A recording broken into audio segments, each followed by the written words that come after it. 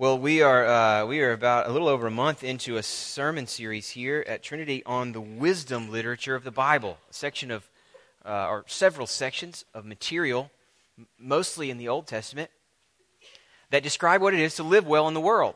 Wisdom, as we've been discussing it, is about more of a skill or an instinct than a base of knowledge. It's more about just kind of having the right set of instincts when the time comes to know how to do well in that time, in those circumstances, and all their uniqueness. We started our series in Proverbs, which is what most people, if you're familiar with the Bible at all, that's probably the first place you go when you think about wisdom, is all of these sort of pithy, tweetable, short sayings that Proverbs is full of. What we've done in the last few weeks is try to set the stage with some of the early material in Proverbs that describes the beauty of wisdom. And then now we want to turn to some examples that Proverbs gives of what it looks like to be wise in practice. Now, here's the thing. The examples that we're going to give are scattered all through the book. There's not like one section in one particular chapter that's all about words or all about money. There's little pithy sayings scattered all through. So it seems to us like the best way to get into that material is to arrange the next messages for about the next 2 months around topics that are important to Proverbs, and then try to collect all the different places in Proverbs where the topic is addressed and make some sense out of it all and package it for you. And what I want to start with this morning, we're going to start is with our words. And the reason we want to start with our words is because that's the most frequent topic in Proverbs. Of its hobby horses that it constantly goes back to, it goes back to words more than any other. It's all over the book, scattered throughout. It's partly because of the importance to Proverbs that we start here. It's also partly because of the power of words. What we know, that the way we relate to each other, the way we relate to our world is through the things that we say. Proverbs claims in Proverbs 18:21 that death and life are in the power of the tongue. I wonder if that sounds extreme to you. Maybe it does at first. Death and life, really? But think about it a little bit more. How many of you can trace where you are now, whatever path you're on now, where it's led you, through your training, to your profession, to your family, whatever? How many of you can trace where you are now back to someone that you respect said to you to encourage you? I think you'd be good at this. I think you ought to think about that. Here's something I'm noticing in you would be well used here. How many of you? Or on the negative side, how many of you have lifelong insecurity about something said by a cruel middle schooler or something unsaid by a parent whose affection you long for? How many of us have read the stories of teens who commit suicide or businesses who are shut down because of hate speech in social media? Life and death are in the power of the tongue. And beyond the power of the words themselves, there is what these words say about us. Jesus himself, steeped in the wisdom of Proverbs, said in Matthew chapter 12 that it's out of the abundance of the heart that the mouth speaks. That the words we say are windows into who we are, into what we love, into what we desire. So much rides on what we do with the power of our words. And what we want to do this morning is cobble together the wisdom of Proverbs and try to make some sense out of what wise words look like. Now, what I've done, if you have a worship, hopefully you got a worship guide, you can follow along here. We are not going to have time to get into all of the places that Proverbs talks about words, but I've included almost all of the references on the worship guide that you have. So I've organized them, you can see it on your guide, into 3 categories, and then put the references that go with each category. I'm going to hit a bunch of those really fast. We won't have time to turn to them all. But I want you to have that so you can go home and maybe think on it more, maybe read some of these references for yourself to get a deeper look at what wise words look like. I want to walk through a sort of profile of wise words. Here's the first thing we need to notice. We start here because it's foundational to everything else about wise words in Proverbs. Wise words are true. Wise words are true.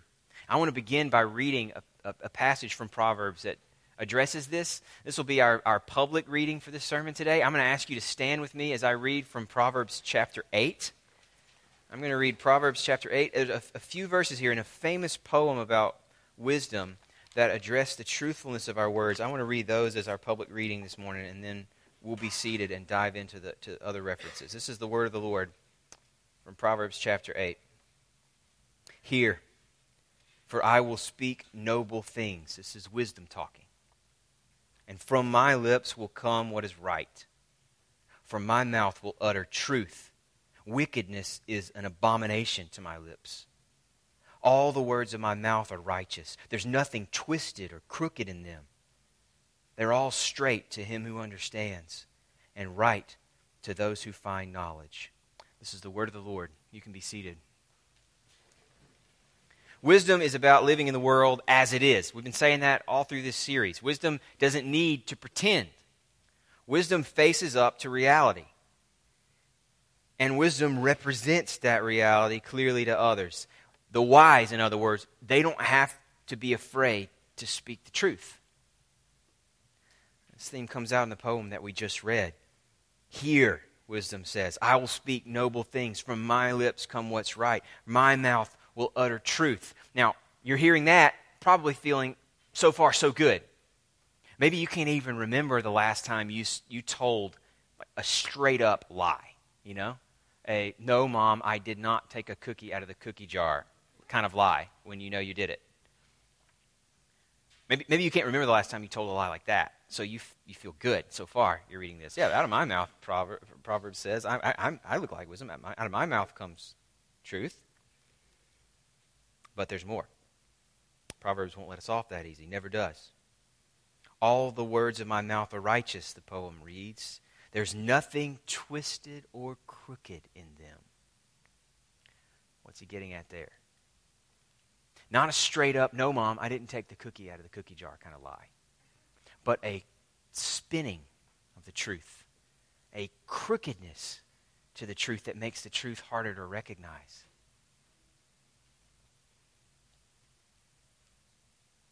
The wise are free from all creative framing in their words. Their words are not meant to obscure what's true, to clean it up, to spin it, but to make it understandable. Or as this text put it, the words of the wise, they're all straight to him who understands. Proverbs presses this in, this same point, that how lying, being dishonest with our words can look like more than just what we would think of as a black and white lie. That there's spin, there's creative framing of what's true so that people get the wrong impression. Here's another example that Proverbs goes to often. Another example of dishonesty. Flattery. This is the South. Okay, this is the big one for us, right? We flatter big time. Big flatterer right here that you're looking at. And boy, I love a little flattery too, every now and then. Look, encouragement is a good thing. We're going to get to that in a little bit. It's a good thing. But there's a way to say something nice that's harmful for you and for the person that you're talking to. But one of the references that in Proverbs to this sort of untrue speech is in chapter 26. I won't take time to read it, but the image there is what I want to pull out. In chapter 26, verses 23 to 25, the image is one of an earthen pottery with a glaze over it. Right? The words that we speak in flattery glaze over what's really in our hearts. Sometimes we can flatter someone that we don't even like because flattery serves us, right? It helps us get what we want from them. It gives us the kind of connection to them that we want. It's manipulative and self-serving. In fact, far from serving them, it can actually be deadly. Proverbs chapter 29, verse 5 says that a man who flatters his neighbor spreads a net for his feet. Wisdom knows that if you shade the truth, consequences always come back on you. Proverbs 12:19 says that truthful lips endure forever. Maybe some short-term pain from being honest about the truth, but they endure. Lying lips, on the other hand, the lying tongue, is but for a moment. In the moment, it might have felt like it served you well, but it won't last.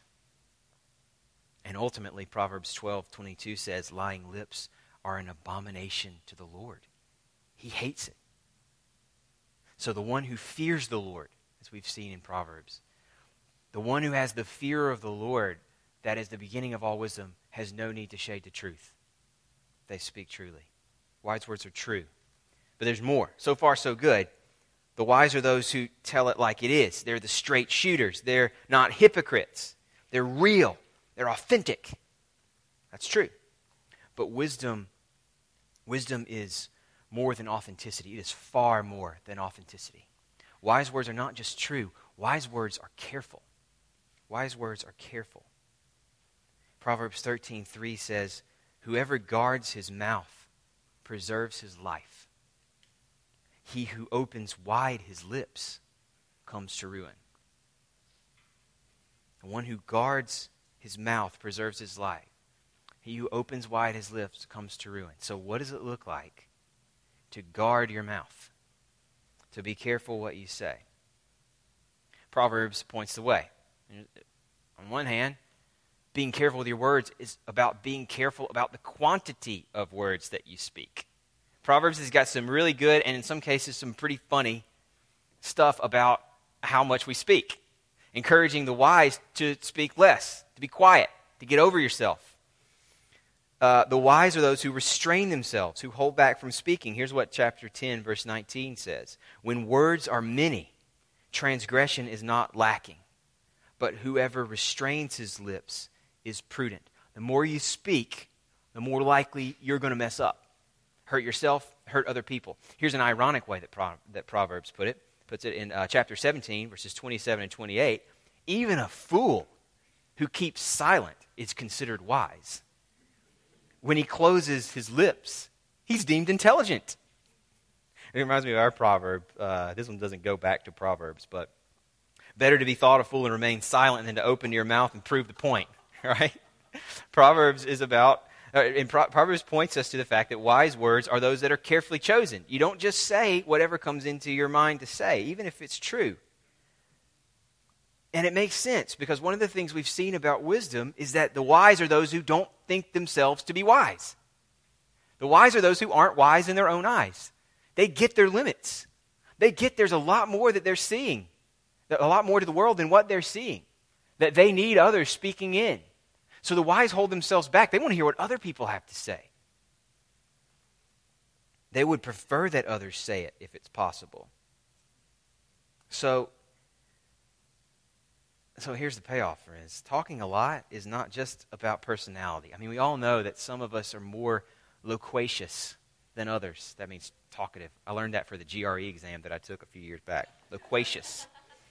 Some of us are more loquacious than others. And just comes natural to us.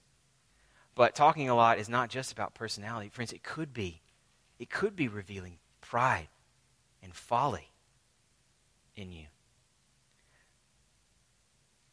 It could be that it stems from your assumption that you have something to say others couldn't. That you must get it out. They must hear me. So are you a person who talks a lot? Do you know that? One way or the other?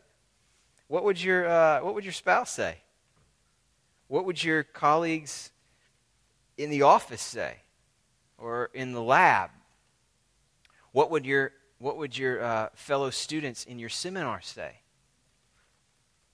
What about your small group? I wonder if it's your tendency to be the first one to talk every time. If it might not be healthy, first for you to ask someone if they've noticed that in you, somebody you trust, somebody who you take that well from. And then to just practice saying less. To make a game of it almost. Like, I'm not going to say anything until two people talk. That's not beneath Proverbs. It's that kind of wisdom that Proverbs is talking about. I'm going to practice this. And I'm going to always try to only say what hasn't been said yet and has to be said. Proverbs is careful about the quantity of our words, but even more than the quantity of our words, Proverbs points us towards being careful with the quality of our words, with what sorts of things we say. Remember, they're true. We start there. It has to be true. But just because it's true doesn't mean we have to say it. Being open and authentic and vulnerable doesn't give us a right to say things that are hurtful to other people, for example. The wise are those who listen before they speak. They make sure they know what it is they're speaking into. This is what Proverbs 18:13 says. If one gives an answer before he hears, before he's really heard what's been said, if he answers a question because he thinks that he knows what the question is, but without actually hearing it, it's his folly and shame. The wise care enough about the person they're talking to seek understanding first. They don't speak from defensiveness or from a desire to be protective or dismissive. And once the wise have heard what's actually been said and understood it, then the wise think about what to say. Proverbs 15:28 says, "The heart of the righteous ponders how to answer, but the mouth of the wicked pours out evil things." See, the wise aren't just looking for true words. They're looking for the right word at the right time. Proverbs celebrates the ability to speak the right word at the right time in several different places. Here's one of them, 15:23. "To make an apt answer is a joy to a man, and a word in season, how good it is." Or Proverbs 15:11. "A word fitly spoken is like apples of gold in a setting of silver." I think that means they're precious. Not exactly the image I would have chosen, apples of gold, setting of silver, but I think it means that they're precious. The wise take everything into account, right? They pay attention, and then, only then, do they answer. In other words, here's another way to put it, the wise filter themselves. They get that they're limited, that they're influenced by sin, that they have selfish desires that come out when they speak what's natural. So they filter what comes natural. The wise know, here's the last word on the subject. The wise know what Proverbs 29:11 says, that it's a fool that gives full vent to his spirit, but a wise man quietly holds it back. It's a fool who gives full vent to his spirit, who says what they want to say when they want to say it, but a wise man who holds it back. Wise words are true, wise words are careful, and wise words are helpful. All right, here, this takes us one step further. What are we aiming for? Careful means we're aiming for something, right? We're going to choose the right words for the right time. That means that we have something we want to accomplish. What is it? Proverbs is crystal clear on this. It's words that are going to be helpful to the people that hear them. So Proverbs talks about how the word can be life-giving. For example, take Proverbs chapter 10. Verse 11 says, "The mouth of the righteous is a fountain of life." Verse 21 says, "The lips of the righteous feed many." Helpful is a word I chose, but it's actually not a great word. I chose it because it's the most generic, but it's much more rich than that in Proverbs. Think not just helpful, but nourishing and life-giving and encouraging and upbuilding and clarifying.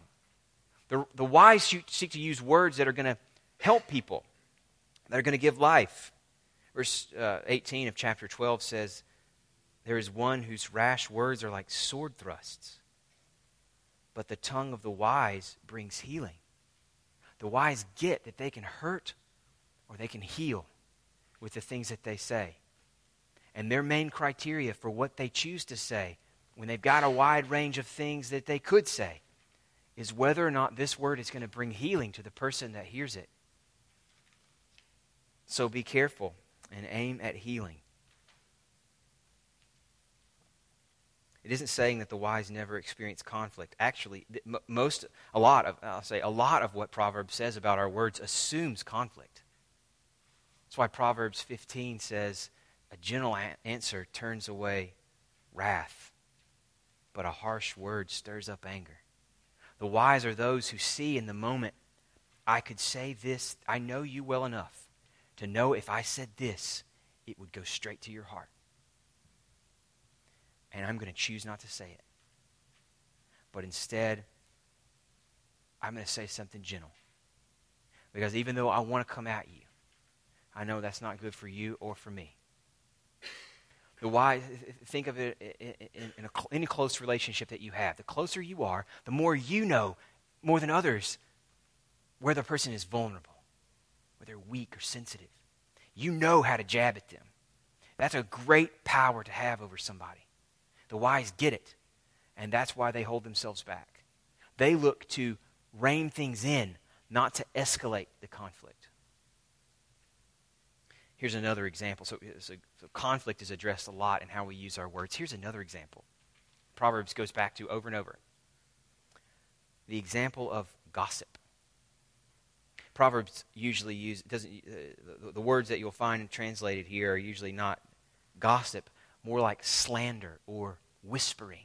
Those are the two that my translation uses over and over again. Chapter 26, verse 22 says, the words of a whisperer are like delicious morsels.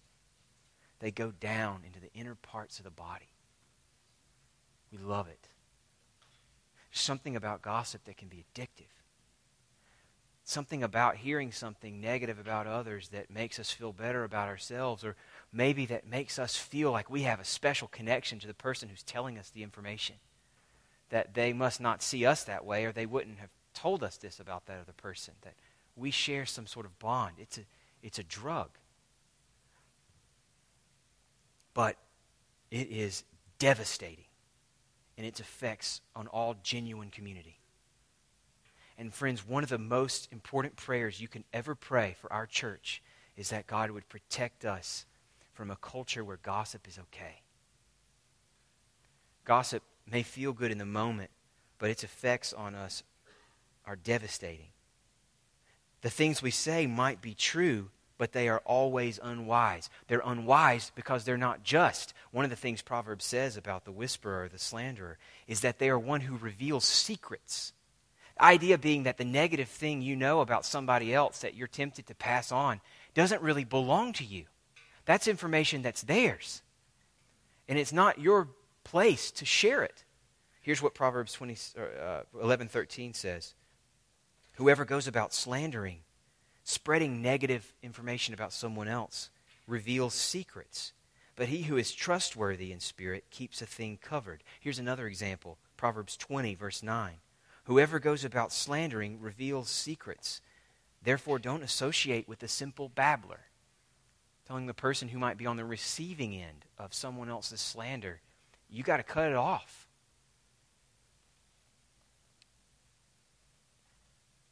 It's always unwise because gossip, by definition, is not helpful to anybody. It's information about someone who's not there to hear it. Maybe it's true. Maybe it's something they need to hear, but they're not going to benefit from it. So the only possible gain from gossip is that it helps me feel better about myself, or helps me win the favor of the person I'm talking to.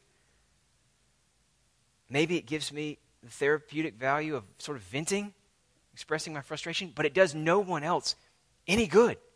And because it's not helpful, it can't be wise. Gossip tears apart genuine Christian community for a reason that Proverbs points to in a couple of examples. It separates close friends. The essence of Christian community, what has to be true for it to work, is that we have to be able to trust that I can live with you, that I can open up to you about the things I'm not proud of, that I can live close enough to you where you can see about me what I'm not proud of. But I can trust you not to share what I've shared with you, or not to notice something negative in me that you share with somebody besides me. Otherwise, I'm going to be guarded. I'm going to hold back from you. I'm going to watch what I say to you and watch how much I show myself to you, because my secrets might get out. Now, I need to live in openness by all means. Vulnerability is at the essence of Christian community as well. But the kind of community that encourages vulnerability, where we're open about where we're weak, about where we have need, depends upon the people to whom we open up protecting it like some sort of precious china, that know it belongs to us and not to them. Now, friends, I know that there's a gray area here sometimes, right? What about the two friends who have another friend who's hurting or who's struggling with something? They want to help that friend. Can they never talk about that friend's problem? The thing about wisdom is that there is no law. It's not always black and white. Wisdom requires knowing what to do in the moment. So I'm not going to give you a black and white law. I just want to give you a couple of questions to think about help guide yourself as you think through what to say and to whom. Here's a couple of questions. Would you say the thing you're saying if the person were there? That one helps out sometimes. Would I say it if they were right here? Some gossip will get written off or dismissed from that question. But we ought to push further. Would I be okay knowing somebody said something similar about me behind my back? Is what I'm saying, here's another one, is what I'm saying likely to give a negative impression about the person I'm describing? So the person who's receiving my words, what are they likely to think about the person I'm talking about because of the things that I say? Remember, it's their info. Proverbs calls it their secret. Here's another one. What good, besides getting it off my chest or gaining an advocate or making myself look better, what good can come from me saying what I'm saying right now? Who will it help?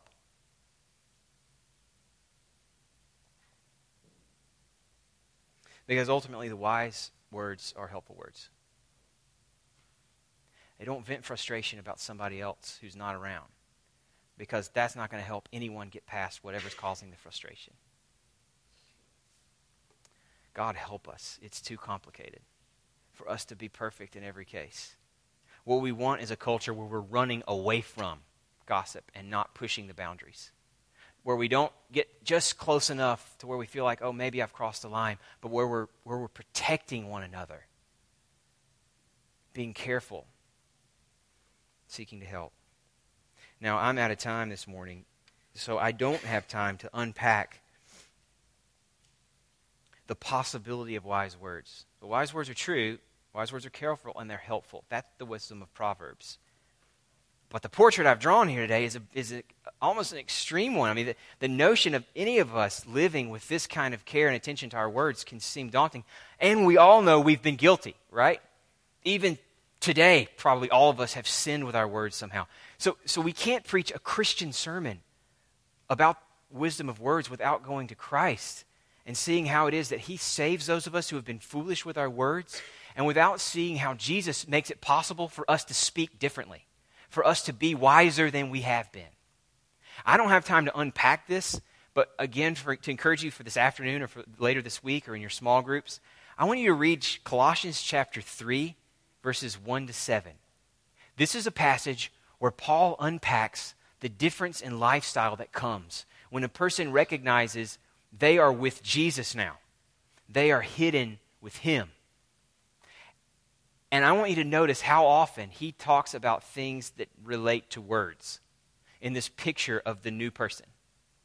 Because what Jesus told us is that our words ultimately point to what's in our hearts. When you lie, why do you lie? When you shade the truth or flatter someone, isn't it to either protect yourself or to promote yourself? One or the other? Isn't it to protect yourself from giving an impression you don't want to give of yourself, or to promote yourself to gain someone's favor? Why do you think you need to protect yourself or promote yourself? If not some insecurity that's inside all of us that worries whether or not we're good enough. And what Paul and other New Testament writers always point us to is that the promise of Jesus is that we are worthy because of him, that our Father accepts us, the God who made us, and that with his acceptance, we don't have to worry about the acceptance of other people. The fear of the Lord who has saved us sets us free from the fear of man that causes us to lie, to shade the truth, to flatter others, or to spread gossip about them. The key to us having words that are true consistently, careful consistently, and helpful consistently is a security in who we are in Jesus, who has lived and died and risen again for us.